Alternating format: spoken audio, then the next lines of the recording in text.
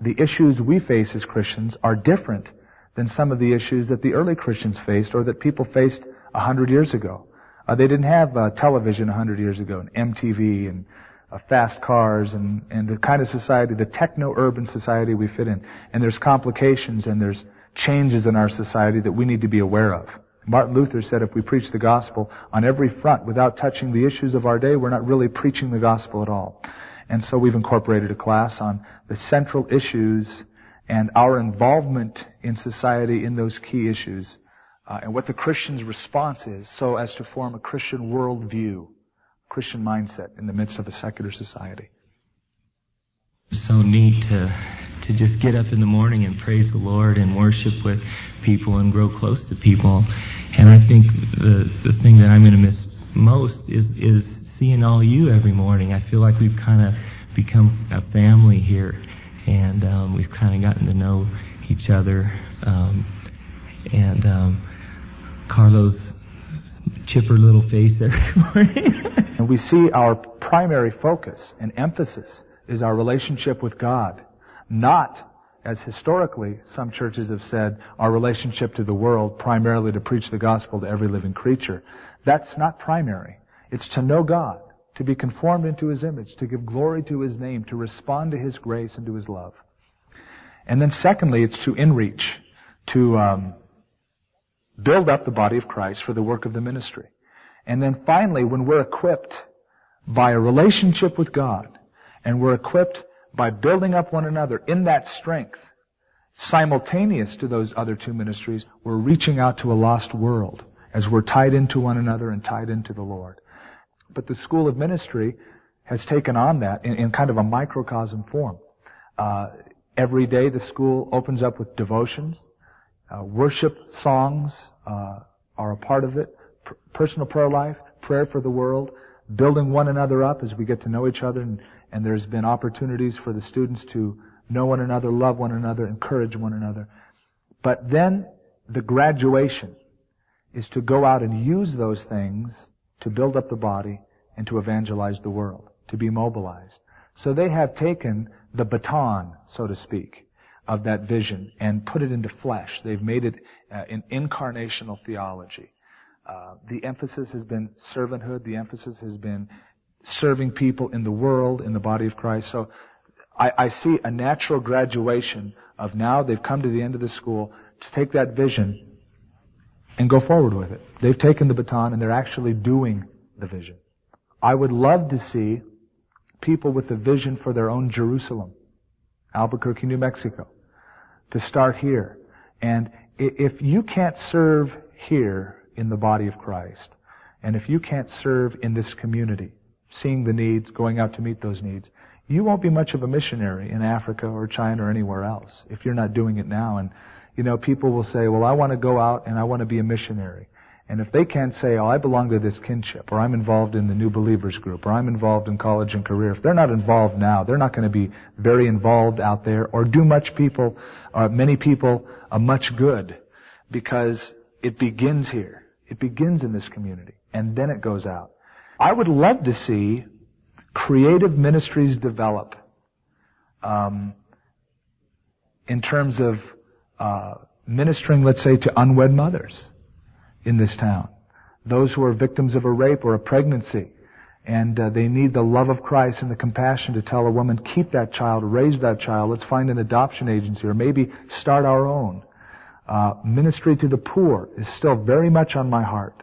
I'd like to see our kitchen developed over here and the School of Ministry be able to run it, to bring people in from the streets, love them, share the gospel with them, feed them, clothe them, and make an impact with the gospel to them.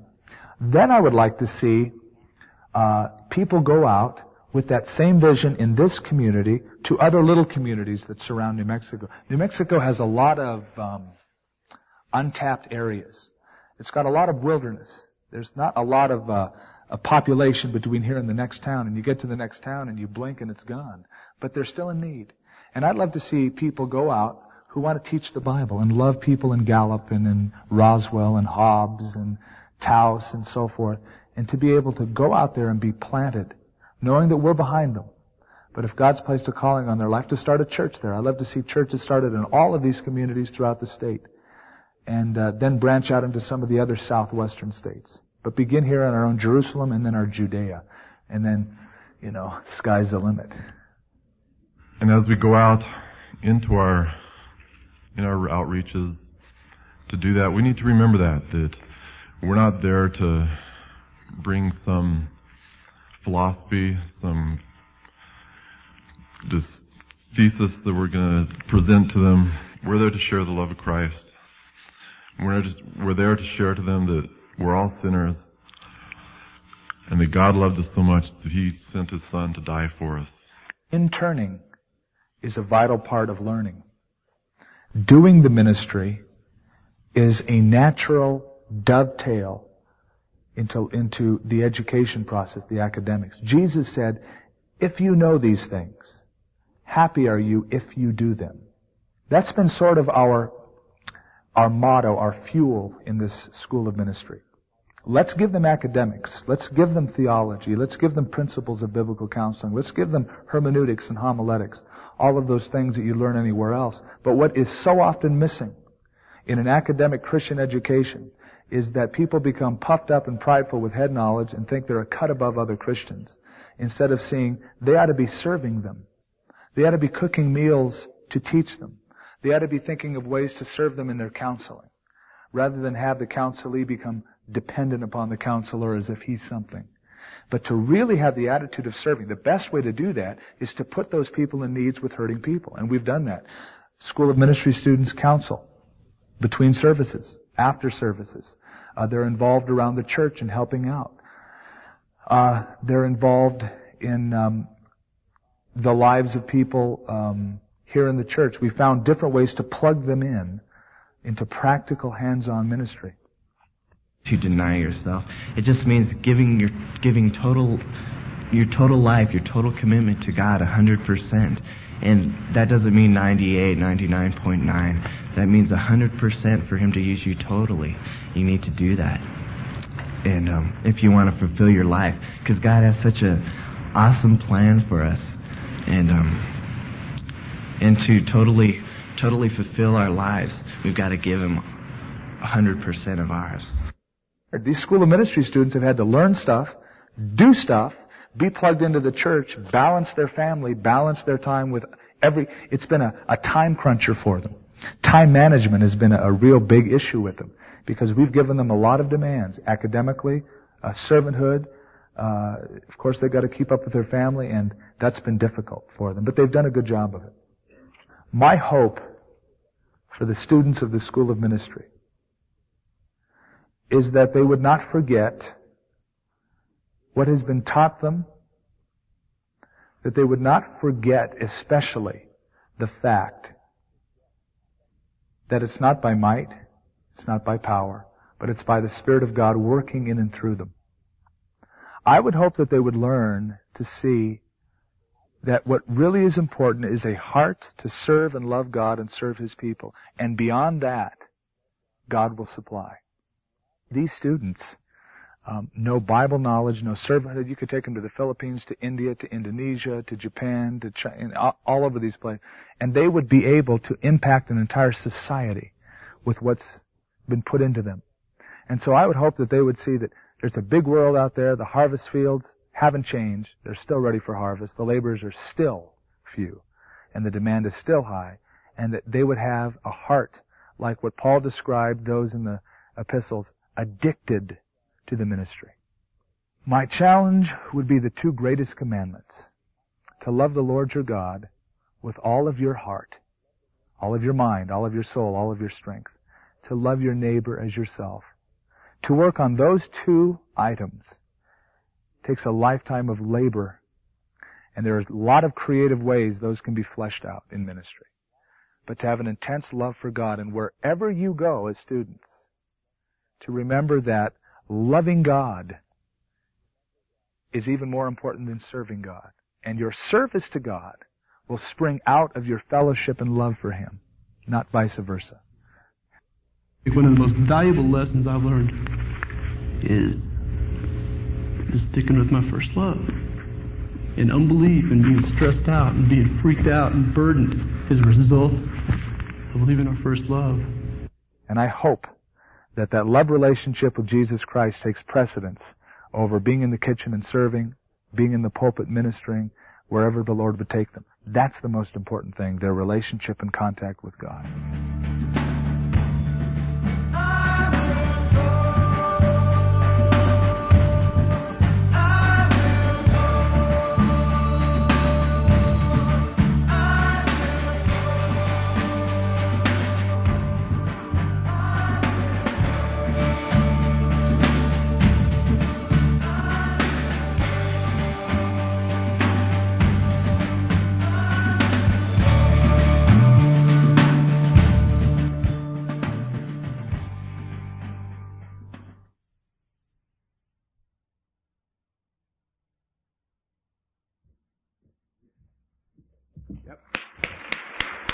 Right.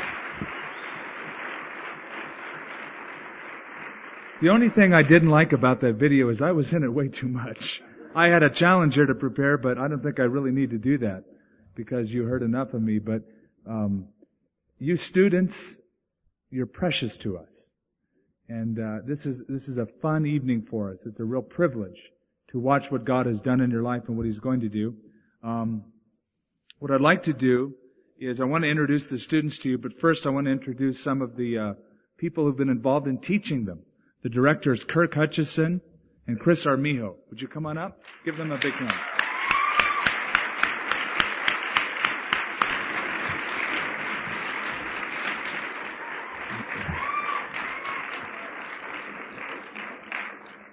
It's been an interesting year not only for Kirk, but also for Chris. Kirk has been an outreach pastor and done a lot of stuff around the church, but then he took over the School of Ministry to help organize it, to teach in it.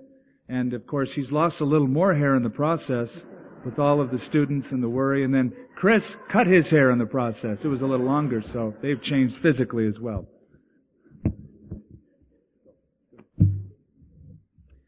Well, I have this long speech prepared tonight, so you students are sick of my announcements, you're sick of me and everything else, but I have just a couple of announcements. Don't forget to sign in tomorrow morning, and 3 absences, and you're out of the school, folks. You know, it's really been an awesome privilege and a blessing to see God unfold His plans. You know, a lot of times we talk about vision, we talk about hopes and dreams and that kind of thing, and God puts desires in our heart. But a lot of times they're just words and they're just something that we talk about.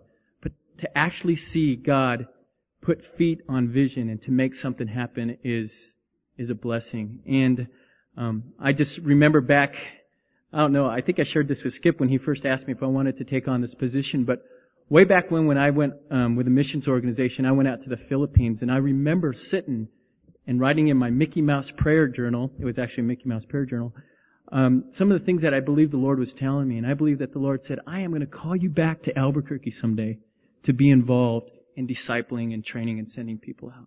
And year by year, I always put that on the back shelf until one year I came home 7 years later, and Skip said, Chris, come into my office. I want to talk to you about this vision the Lord has placed on my heart. I was just in China and da-da-da-da-da-da, and everything you just heard on there. And it was really neat because it totally confirmed to my heart that God wanted this to happen. And it's a miracle of God to see it happen, actually happen, to see people raised up into servanthood. And I think that's the most awesome privilege there is. It's been a privilege working with the students. I know that they've had to put up with me and my anxiety at times, but it's been an awesome privilege. And to see people raised up into servanthood is my heart's desire. Now it's time to put into practice what we've learned. I think tonight what we should be handing out, rather than giving you your certificates, I think we should be handing out towels saying, go wash feet. I think we should be handing out shovels saying, go dig ditches. And I say we should tell you guys, go and do it in the name of the Lord. And one of the things that I've stressed to the students, and they're probably sick of hearing this, but without love, we can't do nothing, and we're not going to make any type of effect on anybody. And, you know, it says in 1 Corinthians 13 where it talks about, I could speak with the tongues of angels and the tongues of men, and though I could prophesy and understand all mysteries, without love I can do nothing. So I guess if there's a last thing that I could share with the students, it would be go out and do it with love. So what we're going to do now is we've commissioned our students to go out and do it with love, and we've set up 4 different practical avenues for outreach. We're going to be sending the students to 4 different areas, and those countries will be Eastern Europe, which include Yugoslavia and Hungary. We're sending a team to the Ukraine. We're sending a team to Mexico, and we're sending a team into China to smuggle Bibles for 2 weeks. We ask that the body would pray for us. There's some struggles and difficulties going on in Yugoslavia. Ask that the Lord keeps the doors open. We're going to take the Cry crew, the Cry with us out there. We're going to have some concerts. The students are going to do evangelism and ministry. Mexico, we're sending 4 students down there with a part of our youth group. They're going to be involved in feeding people, doing street feeding, doing Bible studies, leading people to the Lord. We're sending a team to China. They will be involved in doing Bible smuggling. Pray, church, that these Bibles get into the right hands and to the people that the Lord wishes to have these Bibles. And then we're sending the team into the Ukraine. They're taking the Jesus film into the Ukraine, and they're going to be ministering there. The students who are going to the Ukraine are involved in some intensive language studies. Please pray for them. But now it's time to go and put into practice what we've learned. Those are the areas that we feel the Lord has called us to. We thank you, church, for supporting us as a school, and we ask that you would continue to do so. We're going out as a body to do this. We're not going out as a school of ministry, but we're going out as Calvary Chapel. Again, thanks for your support.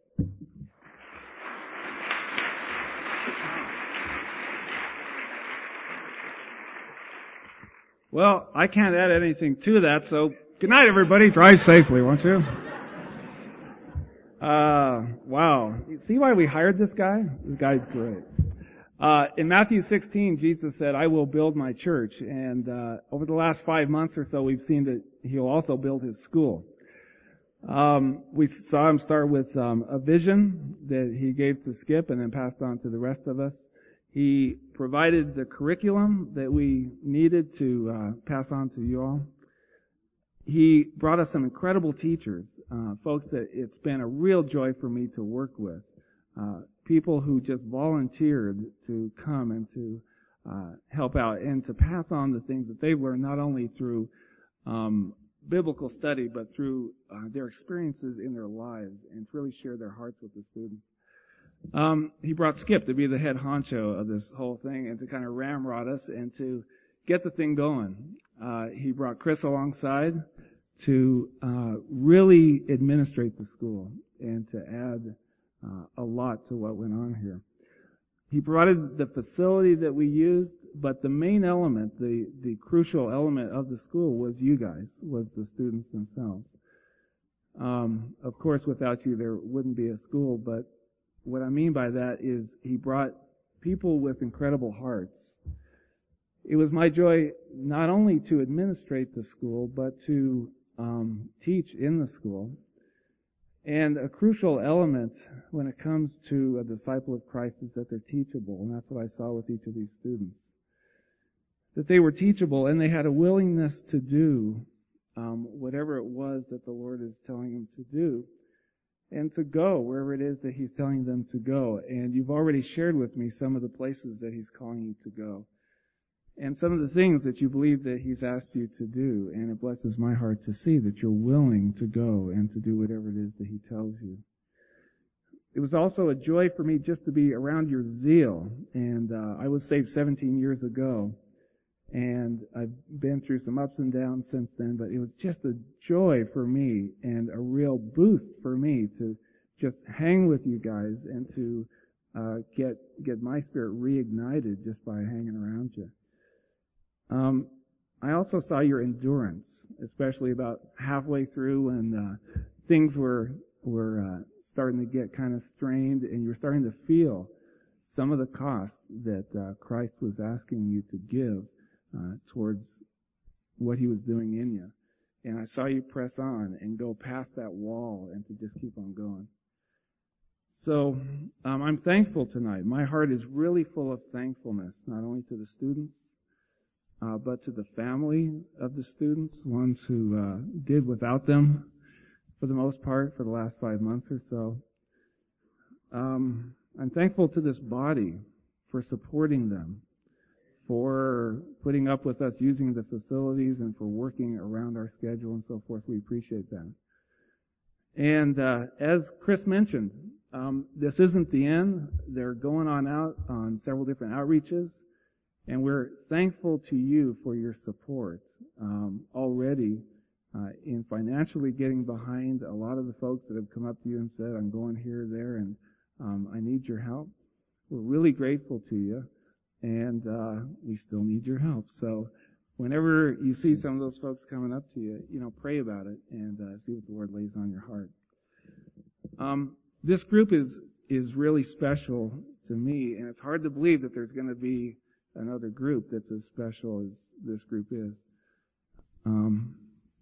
But I know that there's people out there in the crowd tonight that God is speaking to and saying, go to the next school, and you're going to make up the next school that we do.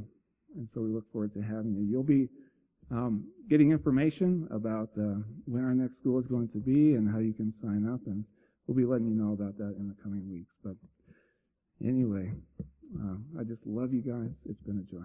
God bless you.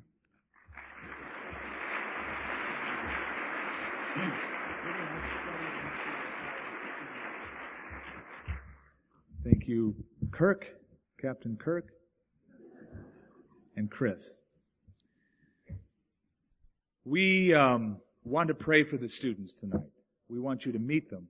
We're going to call them up in a few minutes, and let you see them.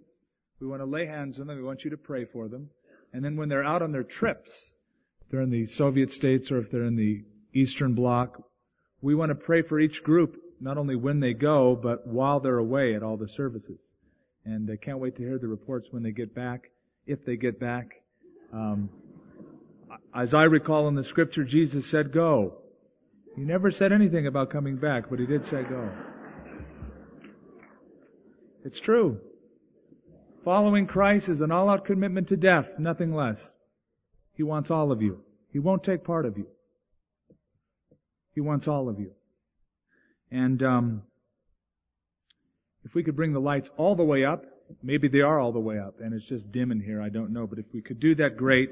And if you turn in your Bibles for the next few moments to John chapter 13, something that Kirk made mention of. The Gospel of John chapter 13. The story of Jesus washing dirty feet.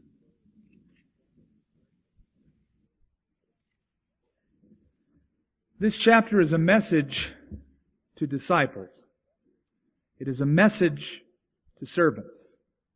It is a message to ministers. All of those names were at some time given to this school. Called it a school of ministry. Called it servant school of ministry or the servant connection. We've called it a discipleship school. This chapter deals with all of those positions. A disciple is one who's called to follow and to learn. A servant is one who's called to serve. A minister is a synonym for a slave or a servant, one called to serve another. In this chapter, it is the last evening that Jesus spends with His disciples. It's the upper room discourse.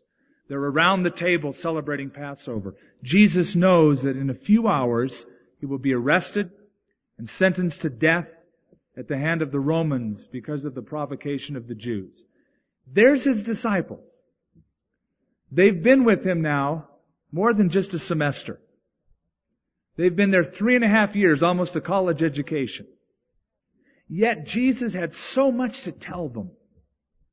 He knew that it could only be learned by just going for it. That there's the school of Jesus, but then there's the school of the Holy Spirit. You just go out and do it. And let God show Himself strong as you go. The problem was, these disciples were often slow of heart to learn. Remember the two on the road to Emmaus? Jesus said, "Oh, fools and slow of heart to believe all that the prophets have spoken." I'm that way often. I'm very dense. God has to pound things over my head many times for me to get them. I'm so glad that He keeps persisting. But there's the disciples. It's like the coach with the team in the dugout before the game. He's prepping them with some last-minute instructions. And Jesus gives the most important instruction to them as to how they should go out and serve Him. And the way they ought to do it is to serve one another. We read in verse 1 that before the feast of the Passover, when Jesus knew that His hour had come, that He should depart from this world to the Father, having loved His own who were in the world, He loved them to the end. Supper being ended, the devil put already into the heart of Judas Iscariot, Simon's son, to betray Him. Jesus, knowing that the Father had given all things into His hands, that He had come from God, was going to God, He rose up from supper, laid aside His garments, took a towel, and He girded Himself. After that He poured water into a basin and began to wash the disciples' feet and to wipe them with the towel with which He was girded. In those verses we have an attitude difference. We have the contrast between a selfless serving attitude and a selfish attitude. It's a contrast of Judas, empowered by Satan, Jesus, empowered by the Spirit and sent by the Father. Jesus gets up from the supper, and this whole event that we read is not an institution of a sacrament. Jesus didn't mean, okay, now guys, after I'm done, for the next 2,000 years or so, I'd like you to have a service once a week, get a basin of water and scrub feet. That wasn't His issue. The issue was the way they ought to treat one another, to become a slave, if need be, to minister to the need of the person who's sitting next to you, or who's next to you in the office, or wherever you go. It's more than just an institution or a ritual. And Jesus was demonstrating His ministry. He had left heaven. He got up from His throne, from the right hand of the Father, came to this earth as a servant, Philippians tells us. And so Jesus is demonstrating what He had already done in a greater way. The way of Satan versus the way of God. Remember, Isaiah 14 says that Satan, Lucifer, said in his heart, I will push my throne above the stars of God. I will be like the Most High. I will go up, up, up. I'll make something of myself. He had good self-esteem, the devil did. God said, you will be brought down to the lowest parts of the pit. Jesus, on the other hand, said that He would empty Himself and become a slave. That He wouldn't demand attention or demand extravagance. He would just lower Himself, become a slave, and pour His life out unto death. Wherefore, God has highly exalted Him and given Him a name above every name. Jesus said, I'll go down, down, down. The Father said, I'll lift you up. The devil said, I'll go up, I'll make something of myself. God went, put Him down to the lowest parts of the pit. Now in verse 6, He came to Simon Peter. That should be a red flag already. And Peter said to Him, Lord, are you washing my feet? Jesus said to him, what I am doing, you do not understand now, but you will know after this. That should have calmed Peter. That should have just made him zip it up and listen. Peter, listen, you don't know what I'm doing. You don't understand. But that's not good enough for Peter. He tries to prove that he does understand. He won't just believe what Jesus said. Peter, you don't understand. Well, let me say a few things here. Peter said to Him, you shall never wash my feet. Jesus answered, if I don't wash you, you have no part with me. Simon Peter said to Him, Lord, not my feet only, but also my hands and my head. From one extreme to the other. Jesus said to him, he who is bathed needs only to wash his feet, but is completely clean, and you are clean, but not all of you. Don't commend Peter on this kind of humility. This is false humility. False humility is when you try to prove that you are spiritual, even when you disobey. Jesus said, Peter, I'm going to wash your feet. You'll never wash my feet. That's not humility. That's disobedience. When Jesus says He's going to do something, let Him. Don't tell Him no. That Peter was used to doing that. We read in the book of Acts that he had a vision on a roof, and a sheet was let down from heaven with 4-footed beasts and creeping things.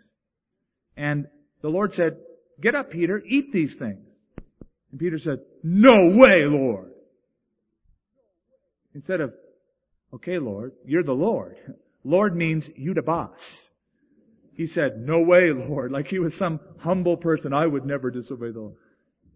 3 times God had to do that to him. Until he said, Peter, listen. What I've cleansed, you have no right to call unclean or common. So he said, yes, sir. And he ate, but it took a while. Now verse 12 begins the application. And really that's what we zero in on tonight. When he had washed their feet, taken their garments, sat down again, he said to them, do you know what I've done to you? Now, Peter, don't say a word. You don't. He already said that. But he's asking the rest. Do you know what I've done to you? You call me teacher and Lord. You say, well, for so I am. If I then, your Lord and teacher, have washed your feet, you also ought to wash one another's feet. For I have given you an example, that you should do as I have done to you. Most assuredly I say to you, a servant is not greater than his master, nor is he who is sent greater than he who sent him. Jesus' whole point is that of being available to minister, to serve one another. The question we ought to have when we're with people is, what is their need? What dirty spot on their feet in their walk of life do they have, not that I can criticize, but that I can help cleanse? How can I wash them? How can I serve them? We often are around people with the opposite attitude. I have a need. Why isn't someone there to minister to me? I need help. When I call, how come no, the attitude, how can I serve? Jesus said, I'm the Lord, man. If I, the Lord of heaven, washed your disciple feet, you ought to wash one another's feet. You ought to do as I've done to you. This has been an example. The disciples did have problems, we know, being able to get along with each other. They would argue about who's going to be the greatest in the kingdom. In fact, at one point, the Zebedee brothers had their mom come and talk to Jesus. Jesus, a little favor here, listen. My sons would like to sit one at your right hand and one at your left in the kingdom. No big deal, just they want to be in the top spot. The disciples found out about mom doing the dirty work and they started arguing among themselves. Even in the upper room, there was this kind of rivalry. But Jesus says, you ought to be a servant for 2 basic reasons. Number 1, I'm your boss. I'm your Lord. You call me Lord. You say that I'm your Lord, and I am. Therefore, it logically follows, if I, your boss, humbled myself, then you, my servant, ought to serve one another. I'm your boss. This is precisely where we have our greatest problem. There's probably not one of us tonight in this room who'd say, oh, I'm a servant of Jesus. He's my Lord. But often we treat Him like He's our servant. Lord, I want you to do this for me and that for me and do my bidding, and I claim this. Instead of, Lord, I'm here to do your work. I'm to seek first your kingdom. We treat God like His basic job is to make us smile and happy. Jesus said, no, let's get things right. I'm the boss. You're the servant. That's the first reason. Secondly, I'm your role model. He says, I have given you, verse 15, an example that you should do as I have done to you. And I love this. As a role model, Jesus didn't tell them, He showed them.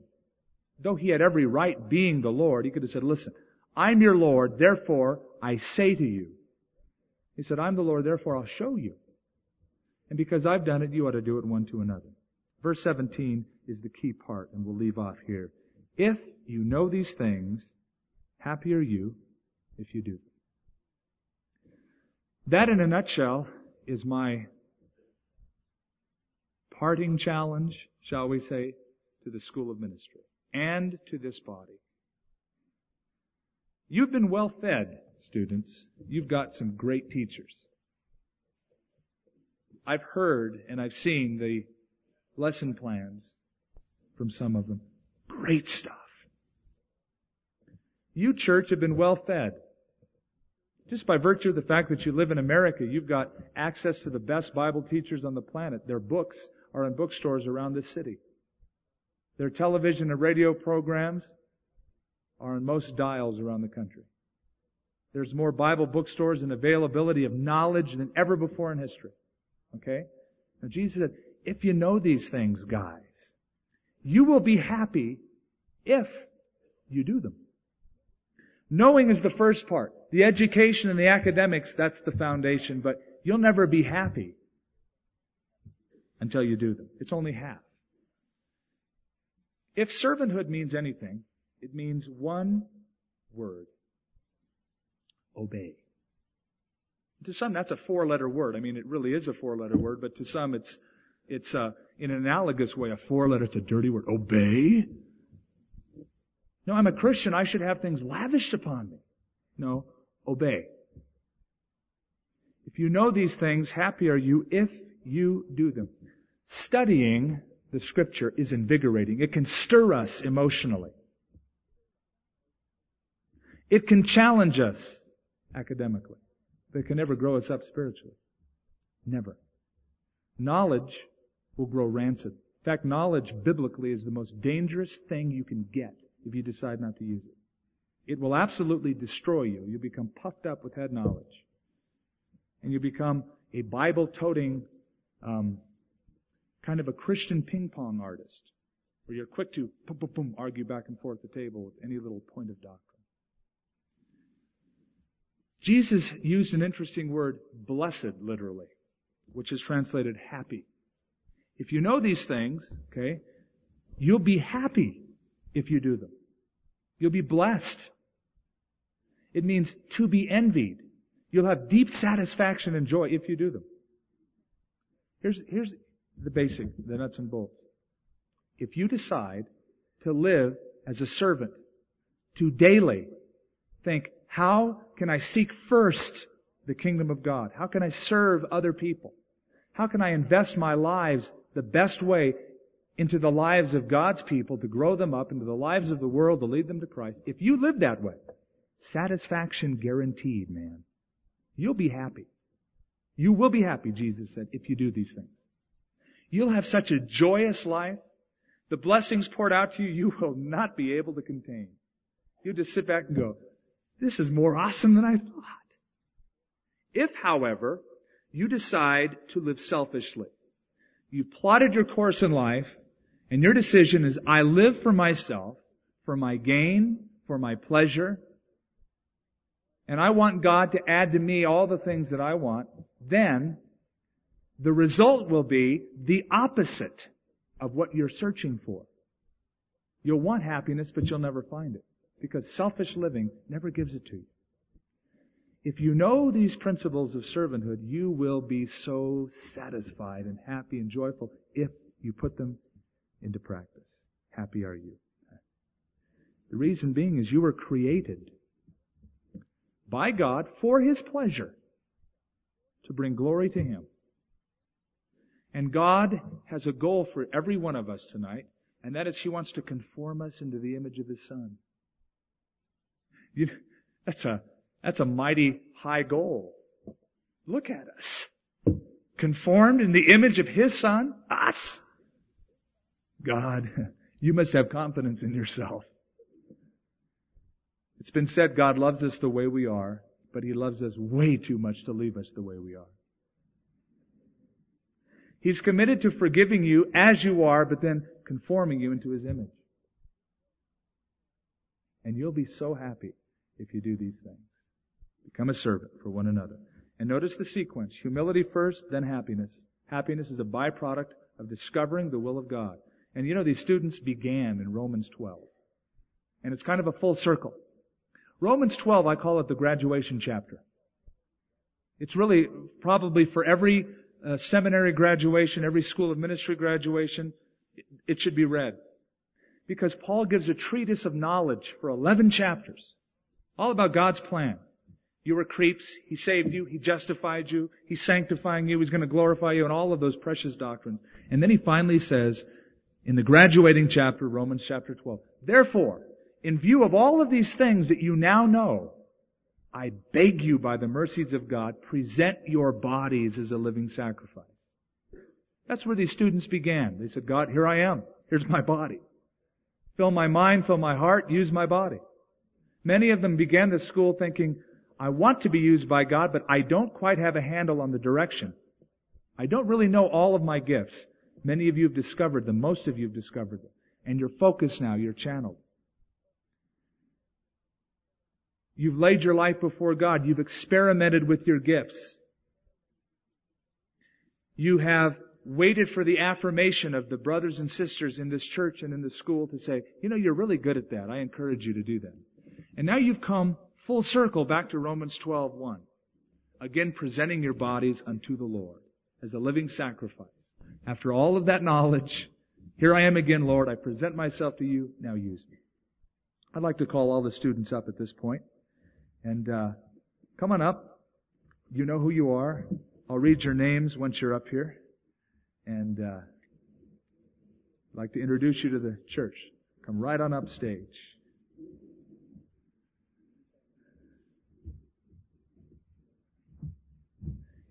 Jesus took 12 men. Just 12. We've got over 40. Took 12 guys and He said, okay, here's your job. Go everywhere in the whole world and tell every single creature about me. And you know what? They did it. They did it. They turned the world upside down. Imagine what God can do with this many people. Imagine the things that God can do. And we're only limited by unbelief. Let me read their names. Why don't you put up your hand as I read your names so we can see who you are. Mike Allers. Iris Bammert. Brian Chin. Denise Cordova. Jerry Cosper. Sharon Costales. Dan Covert. Jeff Daniels. Mitch Elsey.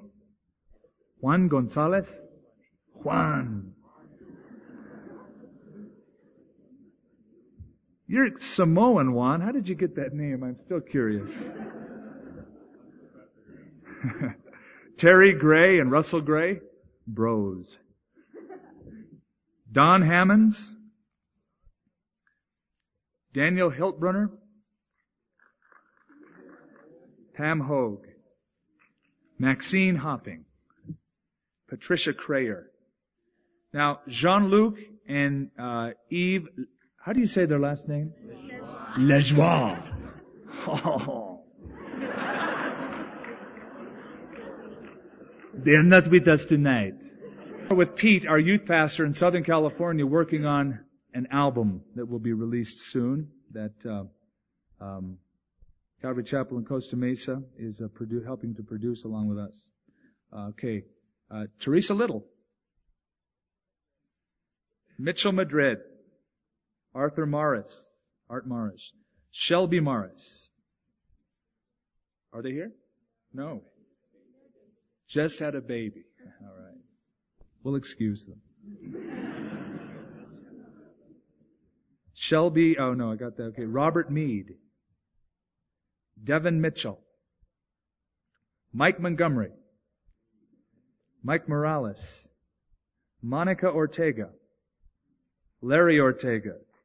Deborah Pierce. Robin Riffey. Helen Rodriguez. Gabe Salazar. Gabe? Where are you? Did you finish the lawn for Randy? He was mowing Randy's lawn yesterday. It's great. These guys have worked and served car washes, bake sales, mowing people's lawn, served to get money to go serve in another country. That's what it's all about.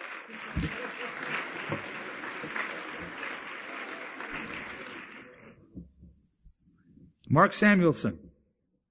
Carlo Sanchez. Luis Sanchez. All right. William Smith. All right. Bill. Jackie Vigil. Rebecca West and Jim West. Now, we've had a lot of different teachers. In fact, if you're a teacher and you're here tonight, would you stand up? I know all of you didn't come, but if you're here, stand up. They're all hiding in the back. All right.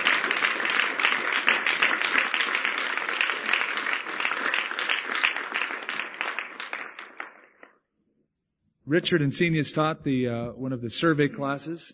Was it the New Testament survey, Rich? Yeah. And his life verse is, which of you by worrying can add 1 cubit to his stature? And then Con Tweeten was the pastor from Santa Fe, taught church history. And he taught really also how to, wear a ponytail and still be a pastor at the same time. Rick Lestrap, who was a lawyer, repented of that and became a pastor, taught Old Testament survey. George Sanchez, who's not here tonight, taught biblical counseling.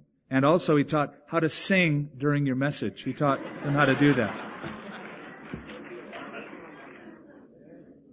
Kirk Hutchison taught the confronting biblical issues and our responsibility to the issues of our times. Chet Evans. Chet taught how to flow in the Spirit, just to go with the flow. He taught about discovering your spiritual gifts and getting vision and perspective in the ministry. And then Jay Kalina taught theology, practical theology.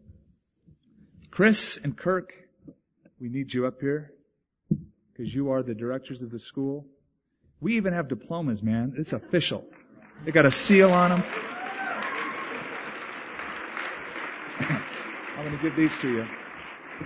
Could I have the pastors, the elders of this church, Jesse, come on up as well. My pastors, come on up so we can pray for these people.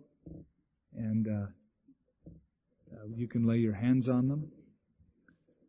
No, not that kind of laying on of hands, Jesse.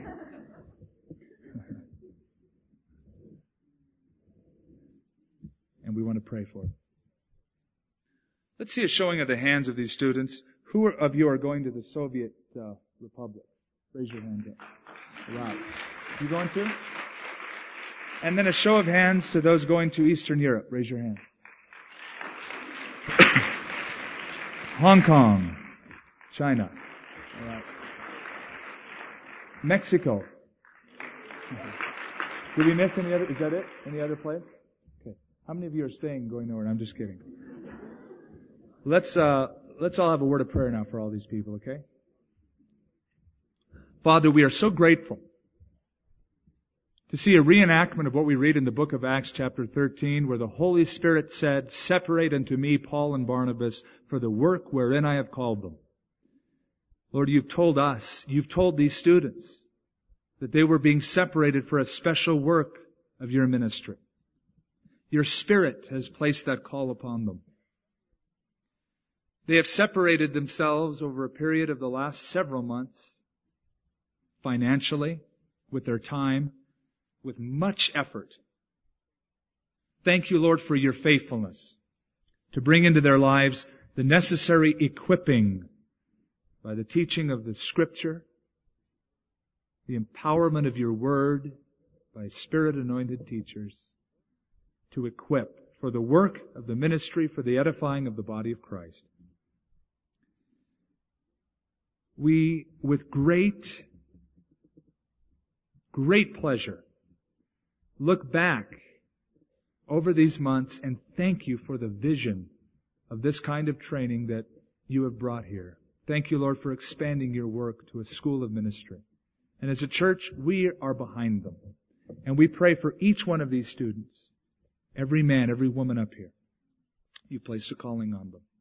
As they go out, Lord, to intern now, to go out to their outreaches, gift each one in particular. Let them know where their gifts begin and where they end.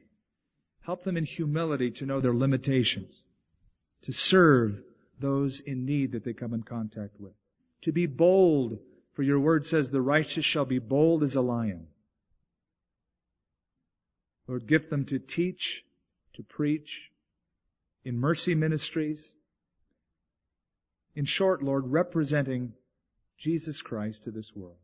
May people see Jesus clearly through their lives. Keep them healthy. And we ask you to provide every financial need that they have as well. We now commend them to you, Lord, as they go out to preach the gospel in all the world.